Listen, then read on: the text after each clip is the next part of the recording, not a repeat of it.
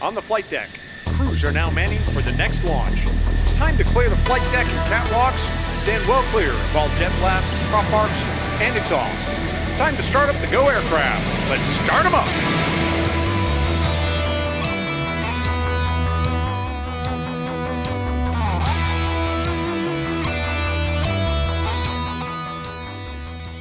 Hi, I'm Dave Baranek, callsign Bio.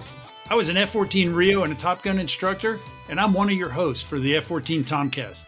Today, we're talking Operation Desert Storm, which started in January 1991. It was a landmark in modern warfare, and the Tomcat played an important role. Our guests are F-14A air crews who flew in Desert Storm, and we'll get their insights and opinions on taking the big fighter into combat. Thanks, Bio. And I'm Craig Snyder, callsign Crunch. I was an F-14 pilot, Top Gun instructor, and I'm your co-host here on the F-14 Tomcast. Today, our guests are a pilot and a Rio who are both in VF-84, the Jolly Rogers, while deployed aboard the USS Theodore Roosevelt, who flew Desert Storm missions from the Persian Gulf. Our pilot is Jim Matheson, callsign Fuzzy, and our Rio, Brian Wood, callsign Woody. So let's hear their story. Fuzzy, Woody, welcome, and thanks for being on the F-14 Tomcast. Thanks, guys. Great to be here. Good to see you again, Woody. Yep. Nice seeing you, Fuzzy. Nice seeing you guys, too. Thank you. Hey, for each one of you, we want to hear where you're from, how you got commissioned, and how you got into naval aviation, and then into F-14s. So, Fuzzy, let's start with you. Sure. As the youngin', I was going to defer to age, but I'll dive in here. Man, it's already starting. This is going to be good. Fight's on. Absolutely. You said Fort Greene, so we're go. So I went to the Naval Academy class of 87. I went to the academy from just south of Cleveland, Ohio. And then I went right on down to Pensacola. And between Pensacola and Kingsville, Texas, it took me about 2 years to get my wings. And then I was fortunate enough to then go up to the VF-101 Grim Reapers, went through the RAG, and then I joined VF-84 in probably May, June of 1990. So when we get to the Desert Storm time, I was a brand new nugget. I was one of the newest pilots in the squadron, and actually Woody and I flew together quite a bit. So we can get to that. So I was really fortunate, I think, relative to some of my Naval Academy classmates. I had folks that were going to West Coast F-14 community who weren't even through the RAG yet. Some of them, my classmates from the Naval Academy, didn't even have their wings by the time I'd come back from my first deployment. So I was super lucky to get down to Pensacola, up to Oceana, into a great squadron and out into a combat operating environment in my first 2-3 years out of the academy. So it was fantastic. Woody. Yeah. So my father was a Naval Academy grad. He was a fighter pilot, flew in Korean War. In fact, we were both in the same squadron, VF-24. So that was kind of neat. I carried on the family tradition, went to the Naval Academy, went down to Pensacola, wanted to fly because of vision, had to be a Rio, but that was fine. And was assigned to VF-124 on the West Coast RAG out of VT-86. And then joined VF-24. In fact, Bio, you and I were shipmates for a cruise. And then after that, after VF-24, I went to the East Coast, was an instructor at VF-101, the East Coast RAG, and then had my department head tour in VF-84, where I met Fuzzy. And the rest is history, I guess, as they that's say. Right. I think that's a wrap. So in 1991, then, Fuzzy, you were a department head. And I'm sorry, Woody, you were a department head. And Fuzzy, you were a JO on your first Nugget tour. Is that right? Well, I thought I was a department head, but it turns out I was just a branch officer. Yeah, that's right. I'm familiar with the feeling. I got you. Yeah. Yeah. But is that right, Woody? You were a department head? Yeah, I was the operations officer up into just as we headed over to Desert Storm. I turned over ops. Oh wow. Okay. So so I'm just to set the stage for all of our listeners and watchers. As the operations officer, you're deeply involved in basically setting the stage and making sure that the squadron is prepared and ready to go into battle, ready to go to war. You probably were incredibly involved and make sure that everybody had the training they need. You had the ordnance or whatever you needed between you and the maintenance and the admin to make sure everybody's ready to go. Is that a fair statement? Yep. Hang on one second. And he'll cut this all out. He'll leave it in. Definitely leave this in. It's exactly. It's We're good going for to tweet out a few of those. good for the bloopers reel. Yeah. So, question again was about ops and maintenance. So, ops and maintenance work hand in hand, getting the squadron ready. The operations department obviously working the air crew, getting them ready to go out and do the fight. Maintenance is getting the aircraft ready so the air crew has them available. And that was a big item. In August of 1990, when Iraq invaded Kuwait, we had been getting ready to go on a short Northern Atlantic cruise up to Norway for about a month and a half and then come back. That was canceled, and all of our training, everything turned into overland and desert type environments that we thought we might see in Iraq. And so between August and December, when we deployed, that was our main focus. Okay, so one little detail, Woody, I think you said that you left ops as you were going over. So what did you rotate to? Yeah, so I became the Air Wing TARPS officer or recon officer. Oh, that's good. Basically, I was kept on there and kept in the squadron. So kind of a collateral duty was to be the Air Wing TARPS officer. Okay, cool. So once, we're going to figure that the audience is basically familiar with the background of Iraq invading Kuwait, as you said, and then Desert Shield and Desert Storm. So we're not we don't want you guys to go over a lot of that stuff as we talk. We are going to want you to focus on the Tomcat, but you started to hint at it once the invasion happened, and your North Atlantic deployment was canceled. Did you just say, okay, we are definitely going to war. Let's get all the training we can? Was that the attitude in the Air Wing? Yes. Yeah, it was. We were scheduled for our regular deployment in the end of December anyway. So we kept continuing on towards that. We just took that Northern Atlantic part out. And but, the focus wasn't nearly as much as of a Fifth Fleet Persian Gulf type event. It was the previous cruise had been a Mediterranean love boat cruise, and so that was kind of in our minds what it was going to be again. And we did a hard shift to, hey, we need some overland training. We need to figure out what it is we might be doing in Iraq when we go over there.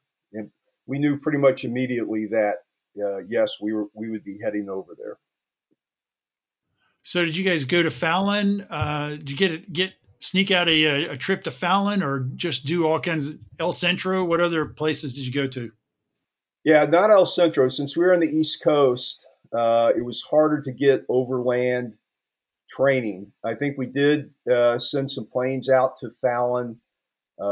We had already had our Air Wing Fallon trip. We had already passed that. In fact, I think that might have even been before Fuzzy joined the squad. It was, yeah. At the time. And but we were able to find some overland training sites so that we were able to do some radar work and overland air combat maneuvering training, things of that nature. So Fuzzy, what about you? You're a JO in your first Tomcat squadron, and 2 months after you joined, there's a war on the horizon. Yeah, it was exciting. Joining the squadron, I was going to be one of the last JOs, the crews to join. A couple of other folks from my time frame from the training command and VF 101 all joined. And I would say that we had Streak Chanik as our skipper and Woody coming out of the RAG. The group of folks that they had assembled at VF 84 was just an awesome group of people. It fully, I think, appreciated in retrospect. I know we all have our great squadrons we've been involved with, but I think that group of folks and that talent that was assembled was awesome. So showing up there was, like any JO, was all about what's going on, what do I got to do to add value to the squadron. So there's sort of the operational bit, And then just the flying, we started doing some workups. And they said early on, I got crewed with Woody and some of the other more senior Rios. And I was really fortunate. I got to go through TARPS training as a relatively young pilot. So I went through TARPS training pretty soon after joining the squadron, and that turned out to be a great mission set we should come back to for Desert Storm and then our 93 cruise to Bosnia as well. So that was cool. So I spent a lot of time, for me, focused as we were getting ready for the workups, is getting up on the step on the recon work, cameras, a lot of low-level flying.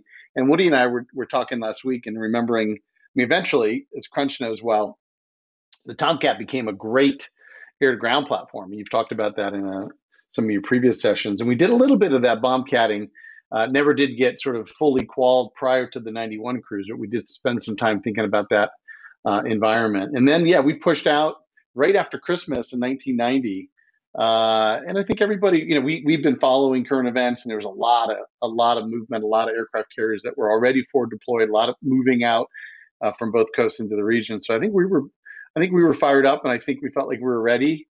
And then we'll get to the transland, but we went basically from heavy training to we're getting on the ship day or two after Christmas 1990, and we had to be in the Persian Gulf. We ended up getting there less than 3 weeks later, so we did very little flying between the time we left and the time we actually got to the Persian Gulf, which is pretty interesting. So we can talk about when we arrived on station and such, but it definitely took us a little bit of time, at least for me as a nugget. I felt like I was pretty on the step in December, and then a few weeks of not flying. It took a little bit of time to get accustomed to the environment and being back around the ship after. Well, yeah, I think we were pretty ready. They perished. That's very perishable stuff. So especially as a young JO, where it's all about reps around the boat, tactically working with your crew. But it was pretty cool. You don't have a lot of muscle memory to fall back on. Go ahead, Crunch. Sorry. I was going to ask, so what was the air wing composition like on that deployment? Yeah. What were the different squadrons? We had two F-14 squadrons, Jolly Rogers and VF-41 Black Aces. We had two Hornet squadrons, VFA-15, VFA-87. We had a couple A6 squadrons, and then we had an EA6 squadron, E2 squadron, S3 squadron, and then helos as well. So it was interesting because we had a lot of firepower. So we had two Tomcat, two Hornet, two A6 squadrons. So, those guys, especially the Hornets and the A6s, delivered a lot of ordnance on target. Wow. Now that just for listeners, that second A6 squadron is unusual in my experience. To have six fighter and attack squadrons. I'm used to 5 or even 4 in some air wings. So that's cool. They loaded you guys up. Yeah, so what was the attitude on the ship as you're sailing over? Is everybody just gung-ho, excited and all that? I would say a definite yes. I think the feeling was as the start of Desert Storm was approaching, we knew the date that everything was approaching. I think there was worry that we were going to be left out, that we weren't going to get there in time. And we kind of didn't. We made it through, as Fuzzy said, we left the rest of our battle group in our wake and got over there quickly, went through the Suez Canal, raced around the edge. And the war actually started when we were off the coast of Oman, getting ready to get in the Persian Gulf. And we got in, I think, that night, next morning. Yep. But, we wanted to participate. We wanted to be able to put forth what we had trained to do. And, we were hoping that, I think a lot of people are thinking that this thing was going to be over in a couple days. Obviously not, but I think that was the initial thought by people as we're headed over. And once you did that, correct me if I'm wrong, you were not the only carrier on the scene. Correct. We were, I think we were either the last or second. I think we might have been the second last carrier to get over there. We were the third carrier to be in the Gulf. And then I think America came after us and was in the Red Sea for a while before they came over and joined us in the Gulf, where we had 4 carriers for most of Desert Storm. Yeah. Gotcha. Yeah, and it's not, the Persian Gulf is not a huge body of water. So there was a lot of activity. I mean, obviously a lot of activity around the whole of the of the operating airspace, even Red Sea aircraft coming all the way over to Kuwait and what have you. So it was a busy operating environment, and the Persian Gulf in particular, with 3 and then 4 carriers, there was a lot happening there. So I think it took probably, I just remember, a few days to kind of get again situated. But once I think the air wing and then the other air wings and all the Red Crown, where's the controllers and the folks on the ships figured things out. By the end of the first week was a bit chaotic, as I remember. It was like, I think everybody's trying to situate what was going on. We flew those initial strikes, but after about a week or so, I think the air wing, myself, felt like the whole of the Persian Gulf started to settle into, I wouldn't say a routine, but I think we started to figure things out pretty quickly. Okay, so we'll come back to those first strikes, but real quick, you use the term Red Crown. So tell, just for people who don't have the historical background, tell everybody what that is.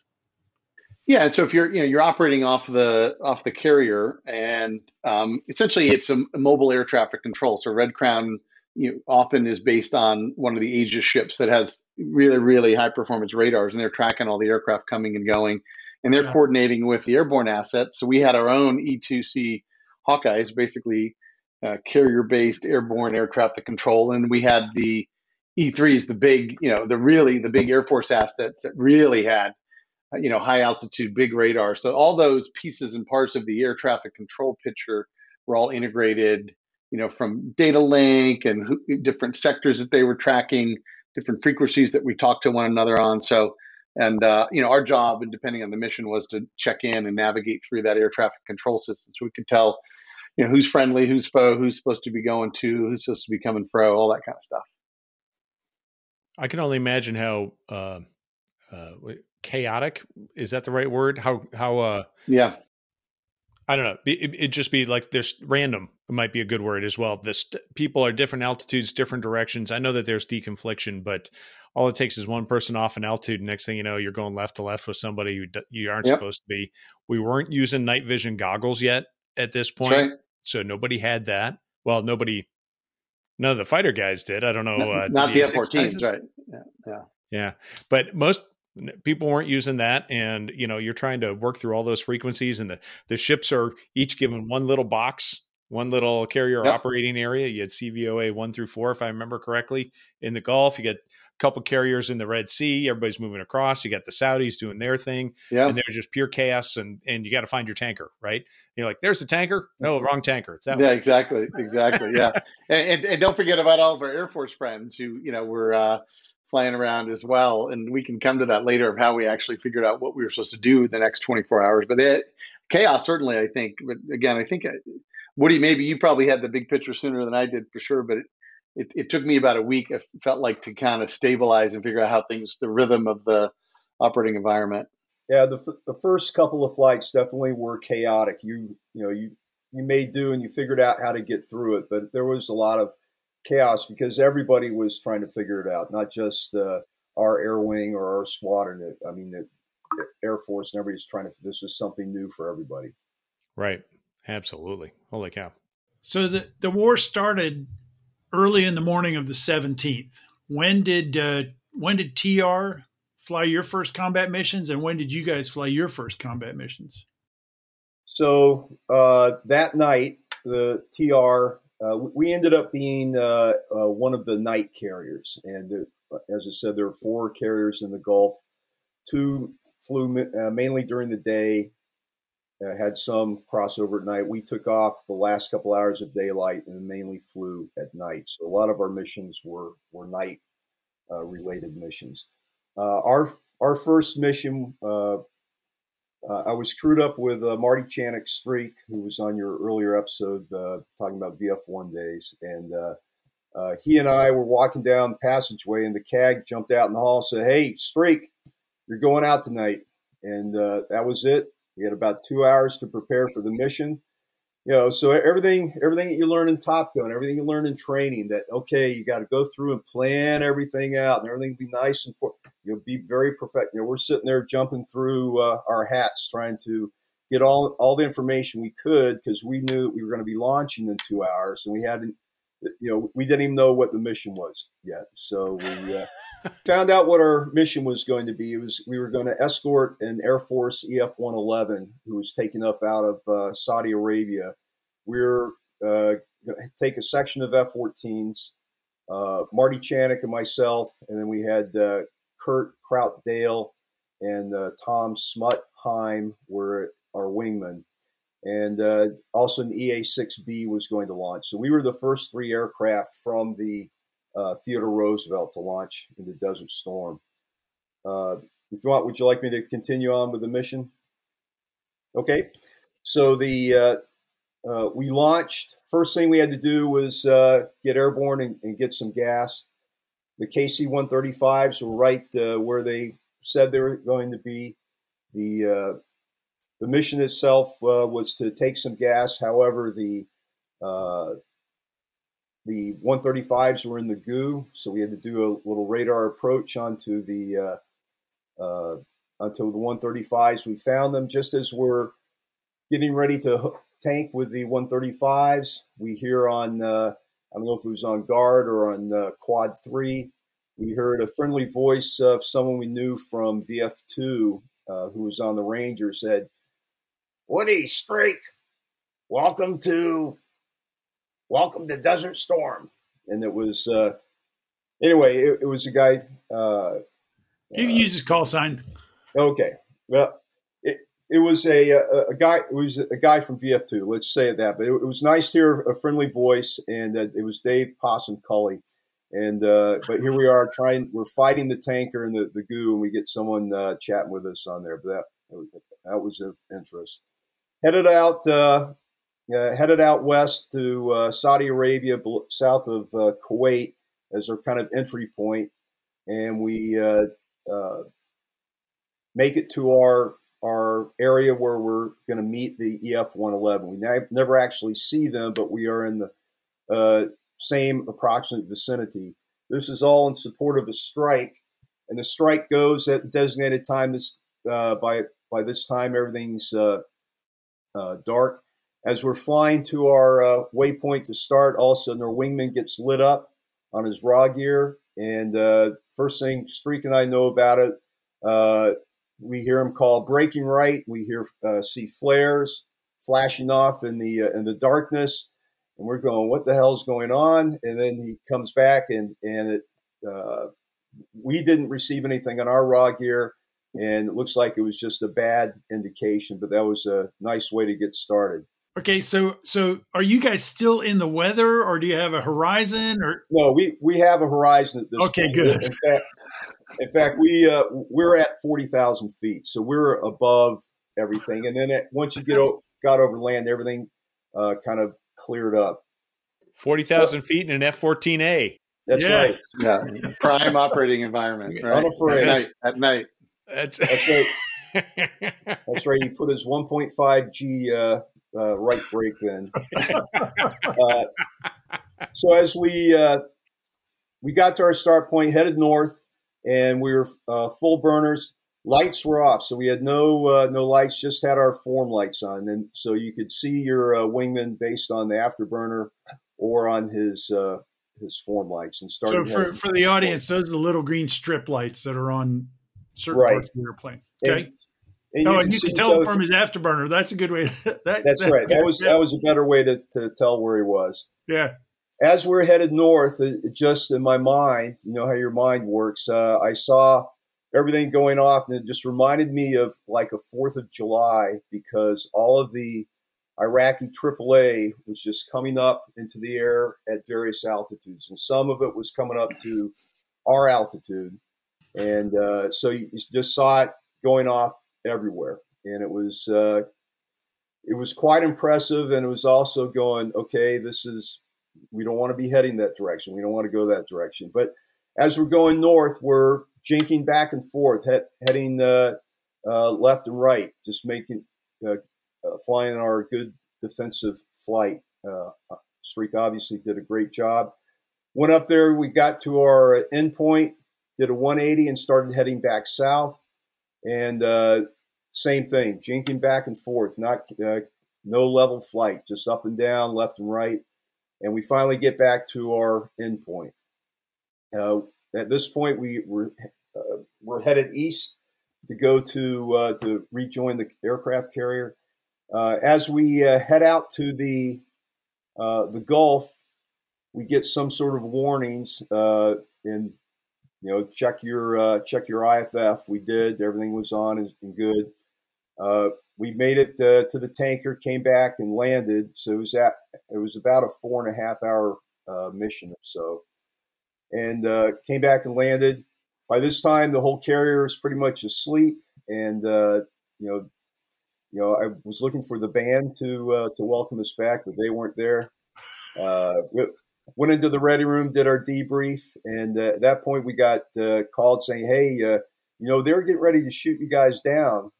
And we found out that some of the folks on the surface ships were a little trigger happy. They wanted to shoot us down because they weren't convinced that we weren't bad guys exiting the area. So that was nice to find out after the fact. Well, and there were some blue on blues during Desert Storm. So yeah, it was. So we made it back safely. That was the first mission. Probably lost about 5 pounds in sweat, and but it was worked out well, and everything started to improve from there. The missions were a little bit more organized, had more time to brief them, and things went well. Oh, that's good. That is good. What a great opening night story. That's good.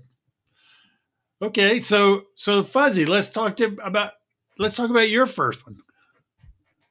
Yeah, and a little hazy, but the first 2 missions I remember were quite different. The first one both were daylight, and I think the first one I was involved with was, I think we had a strike lead from VFA 15, and we were supposed to go up and hit some targets in Basra. And so we were operating Persian Gulf, so it was mostly like our footprint over that whole time frame was mostly kind of Kuwait City, east, southeast Iraq, Basra, and such. So they dropped a lot of ordnance, especially in around the Basra area. Republican Guard was entrenched. A whole bunch of stuff was happening there. So we were kind of a big strike package. And the image I remember was, we had at that point trying to figure out the sort of integrated air defense picture, which is both the AAA and SAMs, the surface air missiles that Woody was talking about, but also, Iraqis had a lot of aircraft, and so that was something we were trying to figure out over that first week. And fast forward, eventually, most everything that they flew either got shot down or got absconded by the Iranians across the border over time. But that first week or so, there was still a lot of sorting out to do, whether or not there was going to be an air-to-air threat. So the F-14 had its classic mission set, was making sure that the skies were A-OK for the strike guys to come in and drop ordnance. So I just remember going up through the Basra Valley, and we were same kind of idea, probably mid 35,000 feet, just kind of cruising along, working the radar. There's not much happening on the radar, but I remember the idea of we're moving just to make sure that we were dynamic in the air and that we weren't an easy target, but also kind of looking down and going, this is the beginning of civilization, the Mesopotamian river valley. There was nothing there, right? Well, you could see some water, but no signs that was once the beginnings and cradle of human civilization. So I remember that sort of dichotomy in my mind. We're jigging and jiving here, trying to do our thing. We're going to go drop some ordnance or support our shipmates are going to do that, and then thinking about the history of the place. So I remember that image clearly, and I think the next day or two we started doing some TARPS missions where you talked strategically the role of the F-14 and carrying the reconnaissance pod, but there just wasn't a lot of good imaging assets, and so the F-14 became a really important asset in theater, and Woody was running that for the air wing, and we liaisoned a lot with the other. There was one F-14 squadron in every air wing was TARPS enabled, so we had a half a dozen or maybe 8 aircraft in all of the Persian Gulf that could fly these TARPS pods, because not every aircraft in every F-14 squadron was TARPS enabled. So the first TARPS mission I remember was kind of flying along, kind of northbound along the coast of Kuwait. We were trying to get a little bit of a sight picture of what the Kuwait coast looked like and things like that. And we did a lot more. We did dozens, probably even a couple hundred, I would think, Woody, over time frame TARPS missions during the Desert Storm time frame. But I remember kind of flying up the coast, and the TARPS camera had a camera you could look straight down. It also had an infrared camera. We should come back and talk about that because that was actually a really interesting asset later on. But it also had an oblique camera where you kind of stood off and you could image somewhat at a distance, and you had to get the altitude and the angles and all that kind of thing right. So I remember flying up, the coast of Kuwait, and it was like kind of little flashes and stuff, and we assumed it was AAA, but we were far enough away and at high enough altitude. And again, one of those surreal experiences of we're kind of flying up the coast, trying to make sure we're in the right situation, the right position to get the imagery, but also looking at, probably folks down on the ground very interested in what we were doing and probably taking shots well outside of lethal range. But that's when it kind of clued in, okay, we're in a situation here where, the folks on the ground don't want us here. So you kind of get into that mindset that you got to start being thoughtful and careful and making sure you're doing the right kind of things. And we'll talk over the conversation here about things that the Air Wing learned over time. And we actually lost some aircraft based on some things we probably weren't paying close enough attention to early on in the whole environment. What is that? Let's talk about that now. Are we talking AAA? Are we talking SAM threat? I think all the above, and also the fact that the threat didn't end, at the coastline, right? We lost an A6 crew. I think best that I recall was, you were thinking that once you got feet wet, once you're out in the Persian Gulf, again, you're away from the land environment, that you're quote unquote safe. It turned out that the Iraqis had deployed folks with shoulder launch SAM, so smaller mobile surface air missiles on all these oil derricks. There were just hundreds and hundreds of oil derricks out in the Persian Gulf, because that's terrible. They got shot down, feet wet. Yeah, exactly. And that's what happened is you kind of pushed over and started getting into the low altitude environment out over the water, where I think folks thought they were more safe, and it turned out that wasn't the case. I think they lost the crew. We did. We lost an A6 crew, lost the aircraft and both of the crew members. Oh, that's terrible. Yeah. Just so anybody knows, like a shoulder launch missile, typically called a man pad. Like in the U.S., we have Stingers, those types of things. You could be out on an oil rig, or you could be on a small boat, and that thing can shoot 10, 15, sometimes even 20,000 feet above the shooter's altitude. So you talk about low altitude, it's actually low medium in some cases if they can see you. And I've actually played around with them. It's incredibly easy to pull it up, sight through it, get the IR lock and fire that thing off. It's not hard, and it's a real easy way to get somebody if they're not paying it, if they are unaware that you're down there, because there's no indication. It's completely passive. You're not going to be able to see it coming, and it's completely, and not to mention, if I may, I was the surface to air threat guy at Top Gun, right? And so we used to talk about this a lot, that for the folks who are listening to audio only, you will not get to appreciate what I'm about to do, but you're about to get shot at by a Bic pen. So as the Bic pen is launched and it's coming directly at the camera, you can notice that you can't see this thing at all. It's so small. It doesn't look like that going through the air. It looks like that. And as it's coming straight at you, it's very small. You aren't going to see there's no smoke trail. It just pops off. It's a little dot. And shoot, I can't see an airplane half the time if I don't have my cheaters on. You're not going to see that thing. It's going to bag you real quick. So, well, it's funny you're doing that. You're doing that, Crunch. I remember, I think it was Lang Sias had the surface to air lecture back when I was on the staff, and this whole idea, like, okay, you got your pen coming at you, and like, well, if it's going out in front of you, it's tracking you. If it's going, it's like, I can't even see the thing. There's no way I can tell whether it's tracking me. I'm just, if any indication that this thing's coming at me, I'm going to start doing something like smut, in crowd. Let's move the aircraft, deploy chaff. Oh yeah, absolutely. So where were we? So yeah, threats. You were talking about threats being feet wet. You could get shot with man pads, feet dry. You've got AAA. You've got SAMs. You guys are flying at night. You're not on goggles.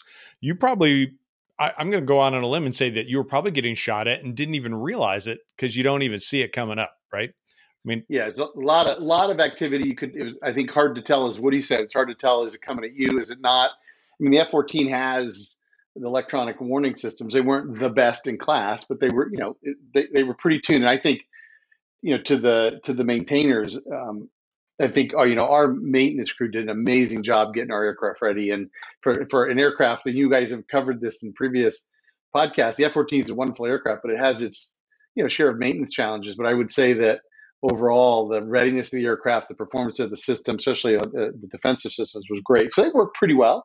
But you're right, you can't tell. And also the other thing in that first week, I mean, Scott Spiker gets shot down. Different people. So we're definitely winning big time, but we're also across the whole theater. We're losing some folks, and we're trying to figure out exactly how capable are the Iraqi forces in this first handful of days. So I think people are really trying to calibrate at that point. I don't know, Woody, what if you remember that? We also lost the only F-14 from VF 103. They got shot down. Pretty incredible story, survival story by the pilot, right? Boots Jones, and then Larry Slade, the Rio was captured and was POW for the rest of the war. But all of that, and then we also lost an F-18, one of our CAG LSOs.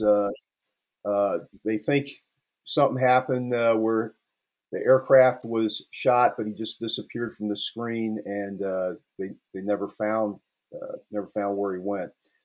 So I think that was, even though, as Fuzzy says, we were, things were going well, we were still having some negative things happen. And I think that started to get to people that, hey, we're doing everything we're supposed to be doing, but some bad stuff is still happening. And we ended up having a memorial service for the 3 air wing mates who died, and because it was within a day or two of each other. And I think did you have that during the campaign, or did you have that later? During the campaign. We took an afternoon off. Wow. Yeah, and had this because I think they could see that it was starting to affect people. It was affecting the Roosevelt Air Wing especially. So we took it off, had our hour and a half, and then all of a sudden I think that kind of turned things around for the wing. Now, if I could throw in a counter story to that. So there was of course, all the admirals, as soon as they, from the 4 carriers, as soon as they got over there, they all got their data rank out, wanted to see who was the senior admiral. Turns out it was the admiral from Midway. And so I think he felt like after we had lost these 2 aircraft, he needed to come out and give us a attaboy, pump us up. So he came over around, I'd say around 1 o'clock in the afternoon or so, maybe noon, and had all the air wing gather on the forecastle. Well, with us being the night carrier, 12 p.m., 1 p.m., that's the middle of our REM time. And so it was not much appreciated. He was the butt of many jokes on scheduled cartoons, on airplanes, stuff like that. But it was, one of those things you just kind of shake your head and go, all right, what were they thinking? But okay, I'm going to explain airplane cartoons and flight schedule cartoons for the non-Navy guys. The flight schedules and the airplanes were, internal documents, and so they had irreverent, very pointed, and hilarious cartoons. Was a tradition. I mean, well. Moving on. So, we're getting through the first week. Obviously, the Desert Storm went for several weeks, right? So talk 6 weeks, about probably 6 weeks. Yeah. Yeah. So let's talk us through you were doing TARPS missions. You were doing, some fighter escort missions. Did you ever have any air-to-air encounters yourselves or anybody in the squadron or the air wing? So, yes, there were 2 encounters. One was actually during Desert Storm, and a lot of our other missions that we haven't mentioned yet were some sort of cap. We were some sort of barrier cap off the coast, or after a while, after things settled down over land, we had some overland cap as well. And what were they trying to cap against? Iranian or Iraqi or what? No, the Iranians were always considered as a wild card, but I don't think they were ever really considered the main threat. It was just in case the Iraqis tried to fly. I think the biggest threat became the Iraqis trying to fly their planes out of Iraq into Iran. And so we were kind of capping against them. So our sister squadron had a mission where there was an Iraqi aircraft that was flying and airborne, and everybody was going, yep, there it is. Well, unfortunately, they didn't have their radar was not working, and so basically they could not do anything about it. They couldn't find the aircraft. They would have been given the clear to fire had they found it, but they didn't find it. And how frustrating! Fairly senior pilot and Rio. So in fact, I think anyway. So that was one that was disappointing for the whole air wing. And then this is a post Desert Storm, but because we were the last carrier there, we were supposed to be on cruise. We just stayed in the area. After all the carriers went home, we stayed in the area. So we continued to fly what became Southern Watch and then provide comfort. The missions up in the north, we supported that for another 4 months after Desert Storm was over. And Marty Chanik and I, Streak, were flying an overland cap by solo in Iraq, and we got a helo on radar, and so went down. It was flying fast. At this point, the Iraqis are not supposed to be flying any aircraft, and pretty much if they were, aircraft were getting the clearance to fire to shoot at them. So we went down and did a flyby. It was either a hind or a hip, I can't remember, but it was definitely an Iraqi aircraft flying at 100 feet or so, and trying to get, we're passing that on to our the E3 that was controlling us, and they would not give us the clearance to fire. So that we kind of lost our opportunity there, but that's what happened. So before we get too far away, during Desert Storm, what was your? That's heartbreaking right there to see an enemy airplane. Yeah. I don't want to dwell on that. Before we, was there a typical loadout for you guys during Desert Storm? Yeah. So initially, because we're all good Top Gun trained men, we loaded out with, I think we start off with a Phoenix, had 2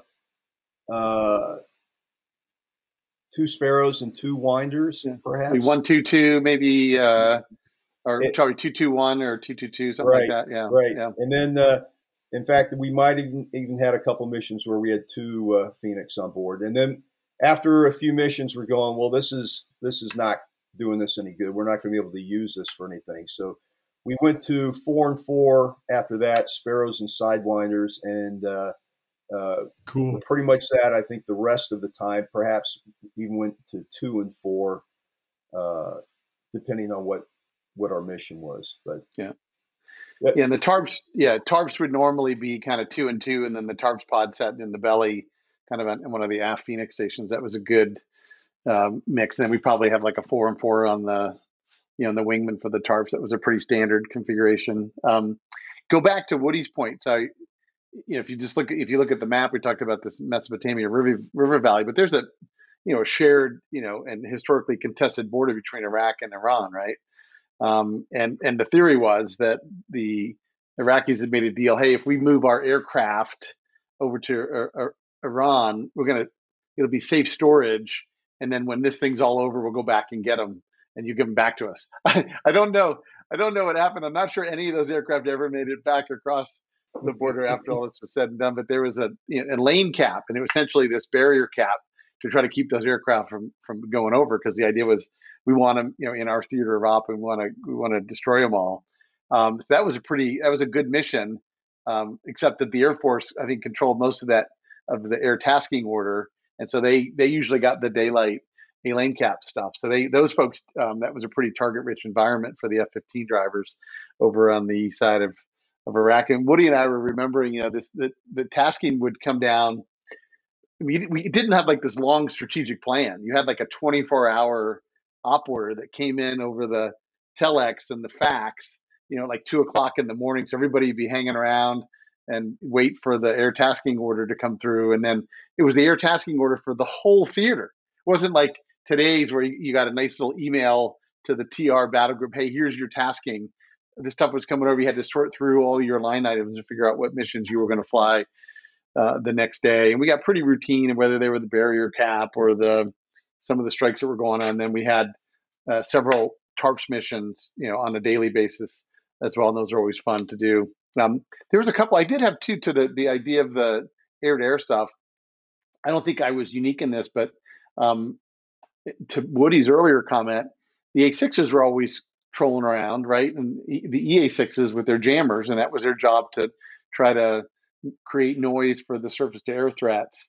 But that also created issues for us to be able to see their systems and their IFF identification friend or foe. So there was a number of us that did intercepts on our own EA6s, and I can remember one where we did sort of the classic F-14 visual identification, where we ran the intercept and offset and used the big television camera system in the front of the F-14 to figure out what the heck we were looking at. And so, but we were probably only 2 or 3 miles away after a 20, 30 mile intercept, figuring out that it was, a friendly aircraft. And so sorting out, we talked earlier, between Red Crown and the E3s and the E2s, trying to make sense of all the aircraft coming and going, especially when the squawks, IFFs weren't working. And there was also another case, and I remember this was later, still Desert Storm, but we were running around doing a TARPS mission, like a 2-ship in Kuwait City, and we had an unknown aircraft flying around.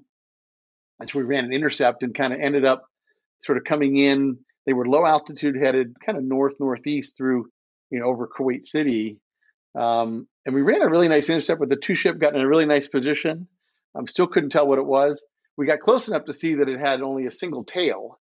And that got us super excited, because most of the fast movers and stuff on our side, other than the A6s, had 2 tails. Long story short, it ended up being an A7 from over one of the Red Sea air wings. And so we were like super excited. Maybe it was like an Exocet or a MiG or something, like, oh my God, this is going to be great. We're going to be heroic. And to the earlier comment about blue on blue, I mean, that was like, we got within about 2 miles or so, and certainly within a weapon engagement zone. First, you had to figure out what it was. It was low altitude snow, and you could tell what it was, but you had to go through all that process if the Red Crown folks couldn't positively identify it as a friend or a foe. So those were the 2 closest air-to-air excitement points that I came to. And I think everybody had some of those as they went along, but most of the stuff that I spent time doing was in the TARPS regime, which was super fun and cool as well. And what altitude are you flying around when you're doing those TARPS missions? Do you remember? Yeah, I mean, normally being the 10 to 15,000 foot range was pretty optimal for the camera. Yeah, you're kind of putting yourself where you got enough of a camera footprint, and you're trying to put yourself above the threat. But some of them were much lower altitude. We got in later in the Desert Storm timeframe, as I think Saddam Hussein was starting to kind of read the writing on the wall. They lit off all the oil wells. They lit all those off, and it created this massive mess, which is both trying to destroy some of the economic assets of Kuwait, but also created a really difficult operating environment because there was just smoke everywhere.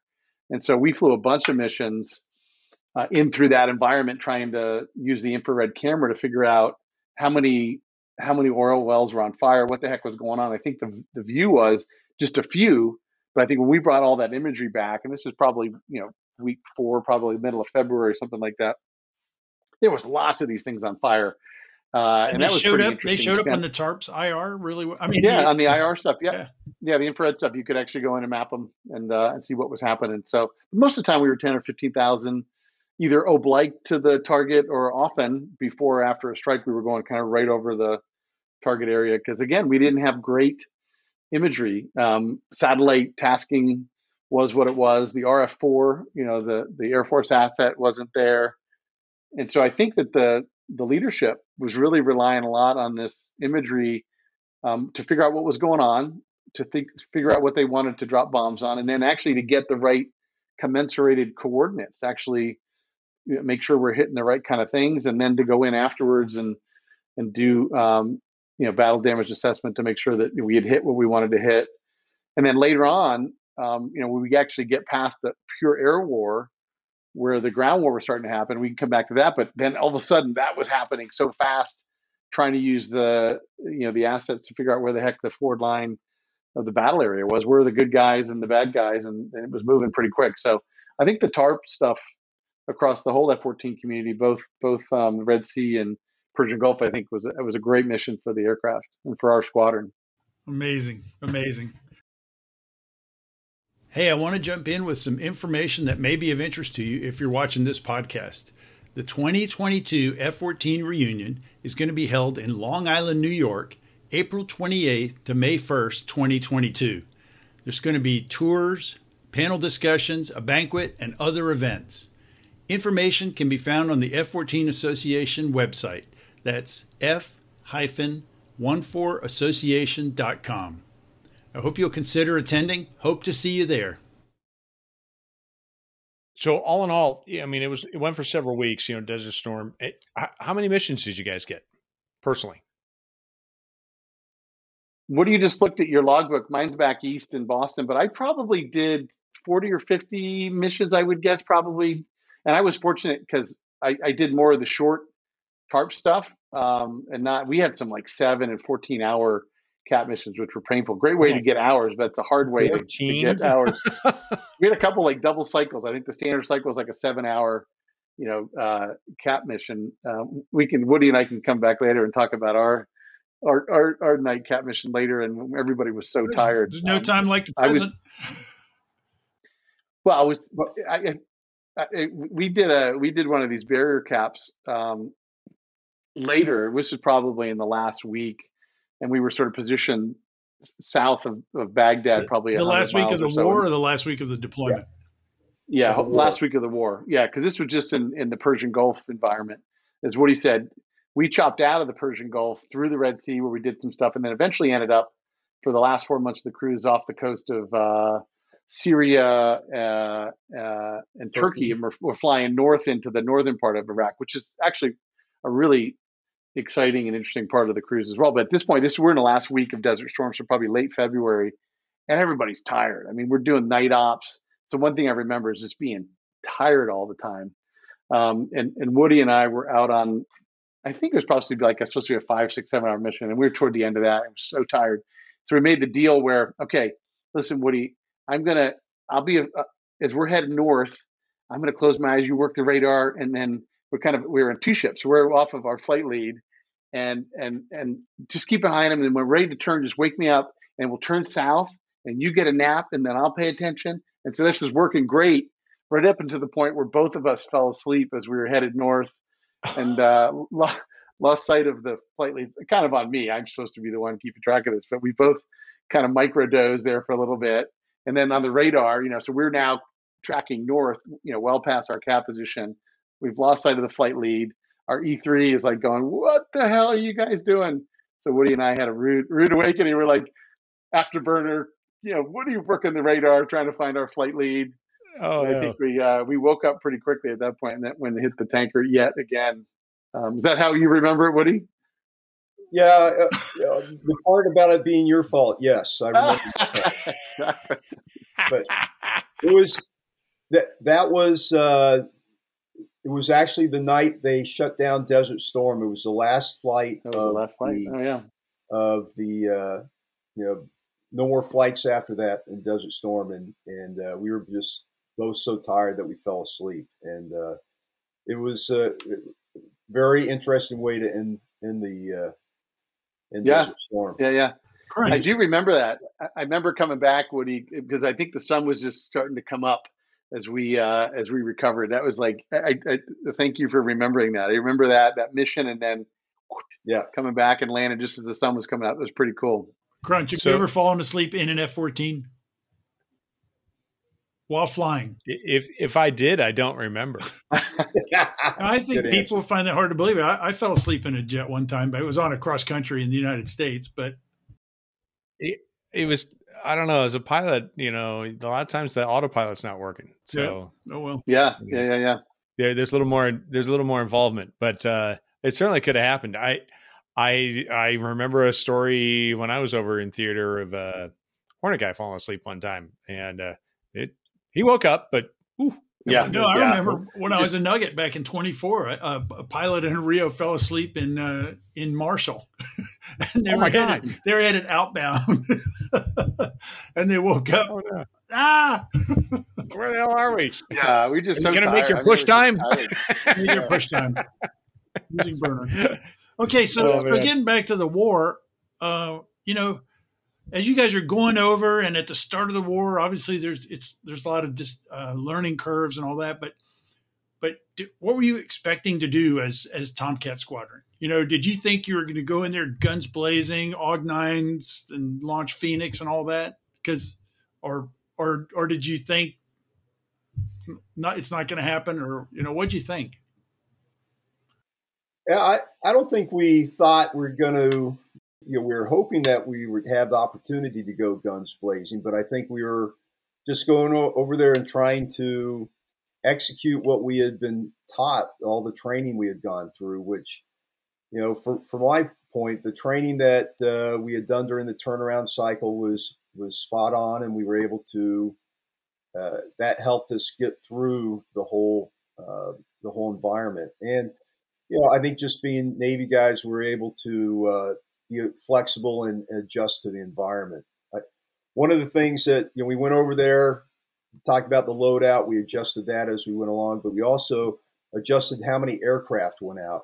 Initially, TARPS missions would go out, and you'd have a wingman for the TARPS mission, or you'd have a cap, you'd have a section of F-14s on the TARP. After a while, we were running out of air crew who could stay awake. We were running out of aircraft who could be maintained. And so by the end, we were flying single missions, overland cap with one aircraft, or the TARPS mission just going out alone and unafraid with nobody on his wing. But still armed, so. Yeah, absolutely. But it goes against everything that you learn in the turnaround cycle. It's always, you're always there with two aircraft. And we learned, well, in this environment, it's okay not to do it that way. So I think that was a big eye-opening experience for a lot of people who were, thinking that, okay, we need to do it by the book, and then learn that, hey, we just need to be flexible and get the mission done. Yeah, it was interesting if you think, sort of foreshadow later, when I went out to the Top Gun staff and we started thinking differently about how you employ an air wing, you went really to a strike fighter mindset. I think early on, we were doing much longer strike packages, right? The classic fighter sweep, and then the strike package comes in. I think once we figured out that there really wasn't much of an air-to-air threat. But, a reminder, when you're going over, I mean, the Iraqi armed forces on paper look pretty formidable. They really sophisticated integrated air defense, lots of aircraft, a lot of troops, all that stuff. And so I think had we not gone in with such overwhelming firepower and fought the war the way that we did, it certainly could have been different. So I think that was the right way to employ the U.S. Armed Forces from a historical perspective. But, we're going over doing a lot of studying of the different systems and such. So I think trying to really make sure we understood what was going on. But again, after that first week or two, when it became clear that we at least owned the airspace, then we started compressing the strike packages, because then you want to minimize your vulnerability over the targets. We really started thinking differently about strike fighter tactics, and I think that really informed how we thought how the modern air wing, I think, does deploy itself. But yeah, I think it was dependent on the time frame and the mission set and kind of what we were tasked to do. Awesome. Well, what's interesting, you think back, I just wondered if you guys could even imagine back 1991, you're just wrapping up February 1991. You've just been, you've been going to war with Iraq, like ceasing hostilities. Could you imagine that a dozen years later, we would actually have bases on the ground, and we'd have, dudes going overseas to do, 6 months on the ground in Iraq, in Al Asad? I mean, could you even imagine such a thing back then? Well, it was, it would have been hard to imagine. However, right about that time is when we started going back to Vietnam, and, the relations were turning, because I know when I was a young JO, I could never imagine someone going to Vietnam, that an American, that we'd ever be friendly with Vietnam. And so the same type thing. But so I could see, there's always something out there. Things will always change. But when you're flying over on hostile flights, it's hard to imagine that someday you would actually be on the ground there. Yeah, absolutely. Well, I do have an interesting question. So, there are 3, sometimes 4 carriers in the Gulf, right? Everything's a little confusing. Yeah. You hear the stories. Did you ever almost land on the wrong boat? No, never me. There was a pause. There was a definite pause. He's like, what's almost? I know a guy, who almost did. But I tell you what, you had to pay attention, right? Because maybe the nav systems were on from the carrier, maybe they weren't. Now we had the benefit. The TR was the big daddy, and it also didn't smoke. So I would always do like, okay, is it the right? Is it in the right position? Does it got smoke coming? Is it big? Oh, it's big. Good. That's probably a good sign as compared to, some of the carriers were, on a relative basis, much smaller. Yeah. And when you say smoke, you're talking about conventional versus nuke. Yeah, exactly. That's right. So that's right. The TR, it was a nuke ship. So it didn't have smoke coming out of the stack. Woody and I were trying to remember when we talked last week is like, I swear that we had an aircraft from another air wing trap aboard the TR. And I know it happened somewhere in the Persian Gulf. It wasn't our ship; it was another one. And that's like that. It was tough, right? Because all of a sudden you're there, and now that aircraft is captive to that air wing, and they're going to put stickers and zappers and paint and all that kind of stuff. So I know as a Rio, that was my primary job when we would come into the break to circle the land the daytime. As soon as a pilot did his 90 degree to the left, I would look down and make sure I'd find the right number. Exactly. Make sure. Yeah. Okay. 71 looks good. Oh crap! It says 67. We're out of here. Like, get it. Like, right, boss. Exactly. Just kidding. See ya. They're going, hey, boss, can we take him? Make a ready deck. We got to get this guy. Exactly. That's right. Oh yeah. But it was cool. And then, as Woody said earlier, at the end, the America came over, so we had 4 aircraft carriers. And it's like having 4 aircraft carriers in Lake Erie, right? Probably actually Lake Erie's bigger. But we did this fantastic photo shoot, after Desert Storm. We had all 4 carriers in this diamond formation, kind of cruising, and we got all sorts of great photos. But that was super impressive. It was kind of cool too, as Woody said earlier. You got a bunch of your friends that you went through flight training with or knew, and then are sharing stories in the years after. But there was a lot of folks that you knew operating in that same tight environment at the same time. It was really, really kind of challenging, but also pretty cool. That's awesome. That is cool. That sounds like fun. Hey, Fuzzy, you said you were at Top Gun in the mid '90s, and it makes me think about Brad Elwood's recent book about Top Gun, the legacy, and he talked about Desert Storm influencing Top Gun and naval aviation training. Can you shed some light on that? SFT program and stuff like that? Yeah, absolutely. So we alluded to it earlier. So Desert Storm, it was my first cruise. I did the 93 cruise where we did most of our operations in Bosnia. Another really we were in the Adriatic, so another super tight environment. And there was actually a bunch of us from CAG 8 that had gone through Top Gun together as students in 92 between cruises, and then went to the staff afterwards. So everybody that was on the staff, I was there from 93 to 97, which included shutting down Miramar and moving up to Fallon. But I think there were 2 big things that came together then. One was just rethinking, the battle space, the weapon systems. That was really, Top Gun's about training the trainers, and you've talked about that in previous sessions, of making sure that we're sending the best air crews back to their units to train. But it's also about thinking into the future about, what's the battle space going to look like? How are we going to employ our weapon systems, et cetera? So we spent a lot of time thinking about that, and our back and forth to Fallon helped us do that. But we really rethought the idea that we were going to have these classic employment of the fighter sweep and then the strike package. A6s went away. The F-14 became a really good strike fighter asset itself. So we really rethought how we were going to employ the air wing, and it really became a strike fighter mindset. And that was a whole different set of tactics and thinking about what we did with the aircraft and with the air wings. That was sort of thing number 1 that shaped it.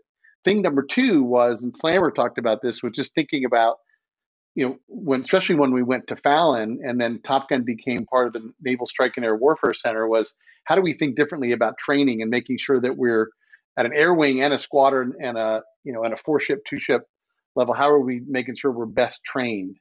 When I went through Top Gun, the course was, I think, 5, maybe 6 weeks, right? It was really kind of the old Top Gun, which was a lot of air to air. Probably 5. Fantastic training. And that's why I started to really understand how to fly the F-14. It wasn't really until I joined the Top Gun staff that I figured out how to really get better at it. But we also thought about how do we best train folks, and folks like Crunch, who came at the end of the squadron tour, much more seasoned.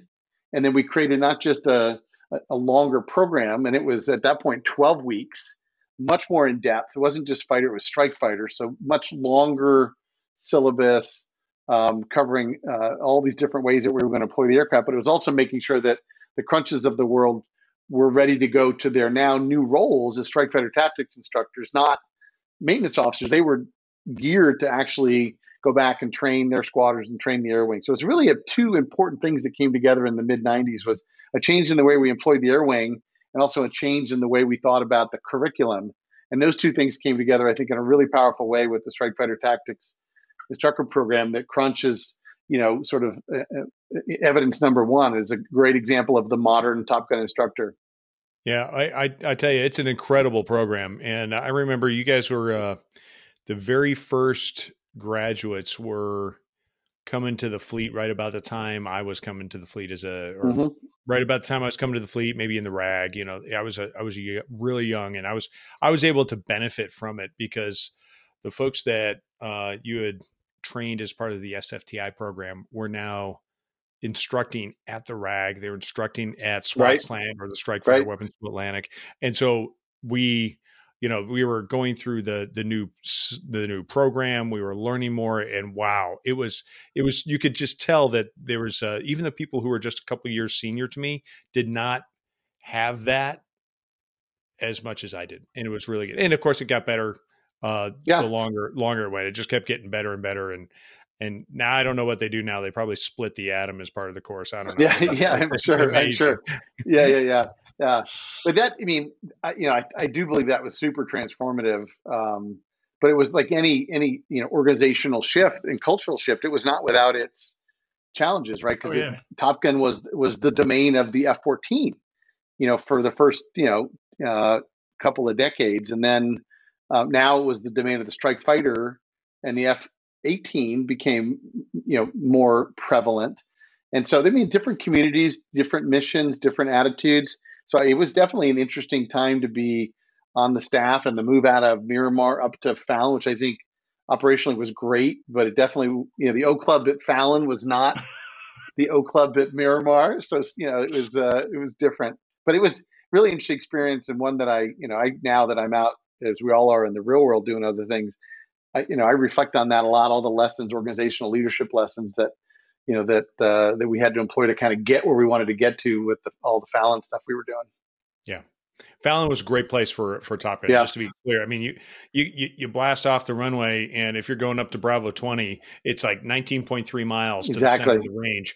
I mean, you get up there, you do your fence checks, and you're like, "Ooh, I'm out of the back end of the range. I got to turn around," and fight's on, and you go. And I mean, you could fight almost down to the low fuel lights, Bravo 17 and Bravo 20, and just go right into the break. It was absolutely amazing, which you couldn't do in the Papa areas off of Miramar. I mean, you had all that being said, I was glad I was there when it was at Miramar. Well, okay, so story time. So story time. So I go through the Top Gun. I'm there as a student. I get done. I'm like, I get done with it, and I look at the skipper. I'm like, hey, I need to go get married, so I'm going to drop some vacation here. Boom. So I take some leave, go get married, take my wife on a honeymoon. We come back and they're like, all right, Crunch, boom, go get your Hornet Qual, do that. And they say, we're going down to Miramar for a 1v1 det. I'm like, great. So we jump in the car. I'm of course junior bro, so I don't get a fly off spot. So jump in my wife's little Toyota Celica with her, and we're like, wah! It's like a lawnmower all the way down from Fallon down to San Diego. We get down there. We have a great little time. We're driving, and she's driving around. And she's, we're East Coast people. She's like, so this is San Diego, huh? Now, and she goes, Top Gun used to be here. Is that right? I say that's right. It was. And she says, and how long ago was that? I'm like, it was about a year and a half, 2 years ago. Wasn't that long ago? So let me get this straight.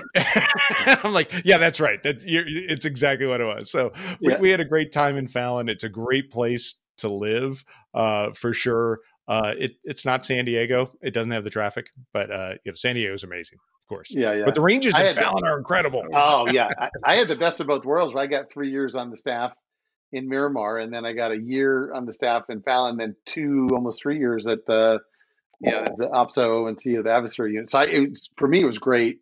I think the spouses, my wife Julie, still loves San Diego, and all the spouses were sad, but all the guys were like, let's go, Fallon's amazing. It's great stuff. Great stuff.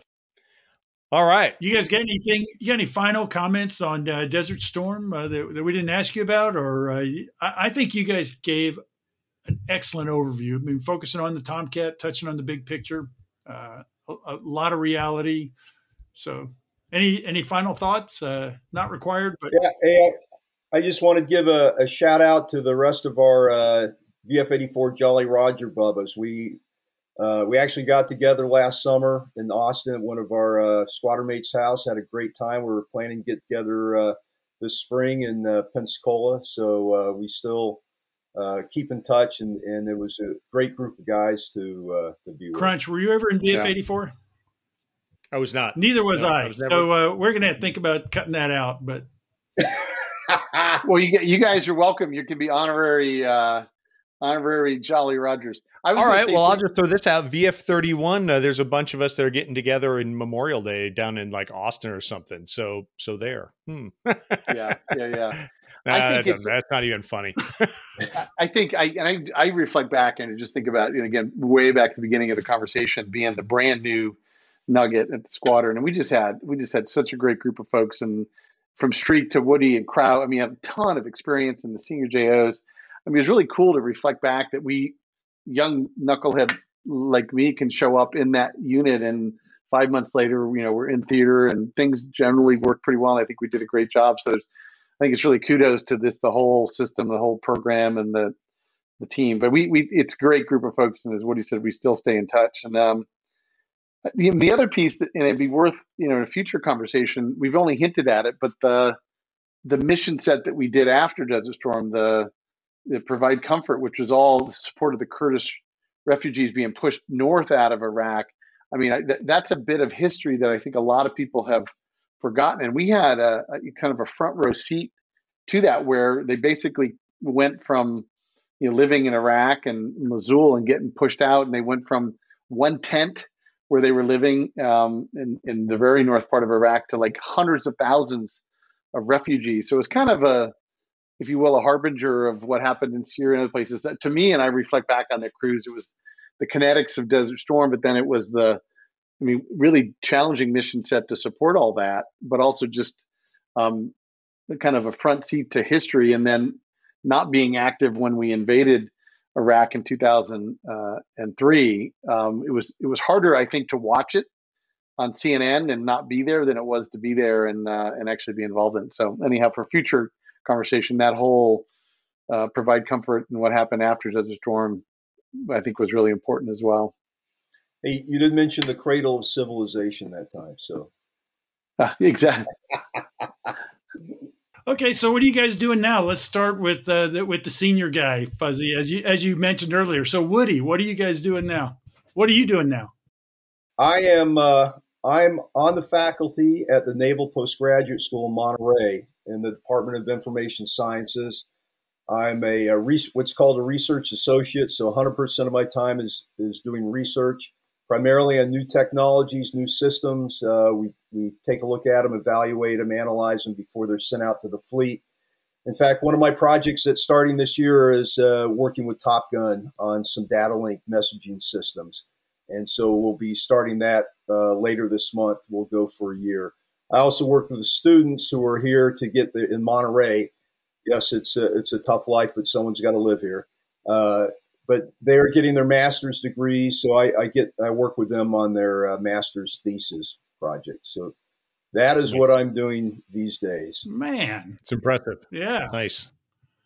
Fuzzy, I left active duty in '99. I was having a great time, but medically, my flying options got limited, so I decided to transition out into the quote unquote real world. Went to business school, and then for the last 20 years, I've been starting technology companies, investing in technology companies, running technology companies, and then about 3 years ago, I was inspired by Woody about the life of the academic, and I joined the faculty at Harvard Business School, where I had gone through and got my MBA back in the 99, 2001 timeframe. So I've been teaching on the faculty there. I teach entrepreneurship and finance and different courses related to starting companies, especially high tech and science based companies. So I do that about half time, and then I'm sitting on boards and helping the next generation of leaders and founders that are starting companies and growing companies. So it's pretty cool, and I constantly learning. I think it's really neat to see these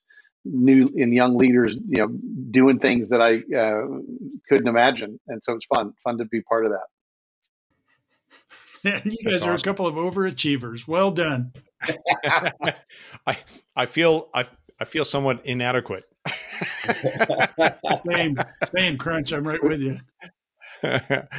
All right, gents. Hey, this has been a great discussion. I really appreciate your time. This has been, what are we at now? Almost an hour 20, almost an hour and a half, I think. So what a great conversation, great discussion. Really appreciate the insight. I think our audience is going to love it.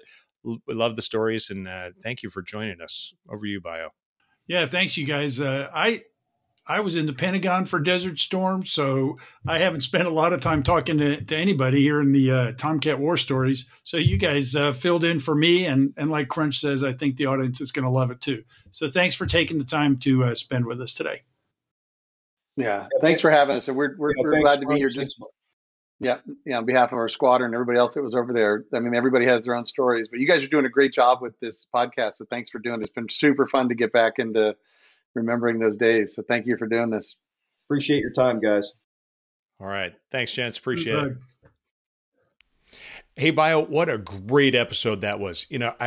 I really enjoy hearing old war stories from guys, like Fuzzy and Woody. So, as we've said several times, they were in VF-84, the Jolly Rogers.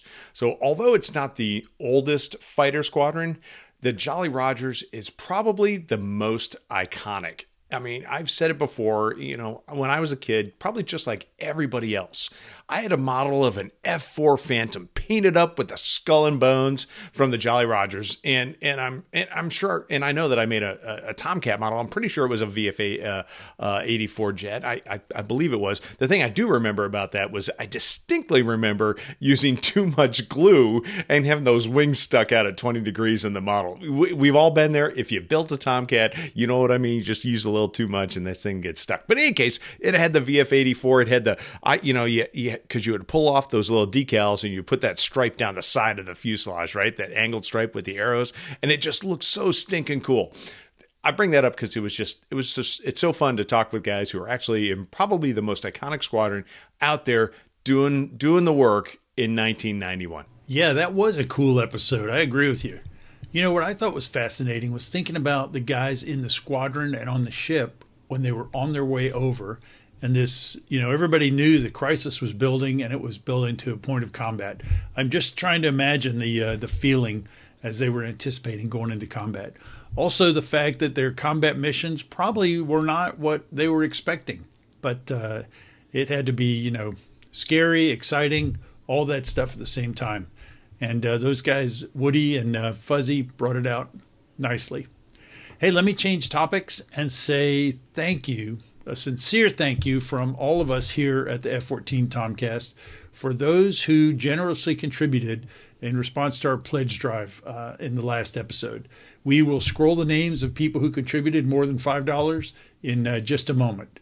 Also, one more thing, and I'm going to look at my notes here. We have a few extra large F-14 Tomcast golf shirts remaining. So take a look in the episode description for this episode to see the status if they are still remaining. Here you go. If you're interested, the first step is to send an email to questions@f14tomcast.com and put polo shirt in the title, in the subject of the email. The cost is $45 for shirts mailed to addresses in the United States. $70 per shirt mailed to Europe. And in Australia, it's about $110. And let me verify the postage. Again, if you are interested, send an email expressing your interest and let me get back to you to tell you how to pay for it and confirm the shirt's availability. Extra large is the only size we have remaining. Thanks for those who have supported the F14 Tomcast so far. I hope you enjoy those shirts. So what a great episode that was. I really appreciate everybody listening today.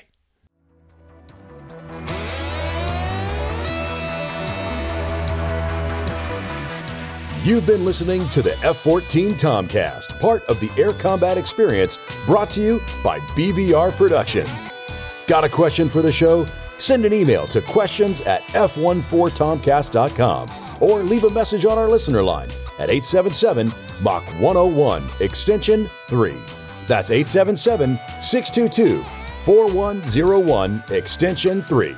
For updates on this podcast and our other military aviation themed shows, visit bvrpro.com and follow the Air Combat Experience on Facebook, Instagram, Twitter, and YouTube. Thanks for listening.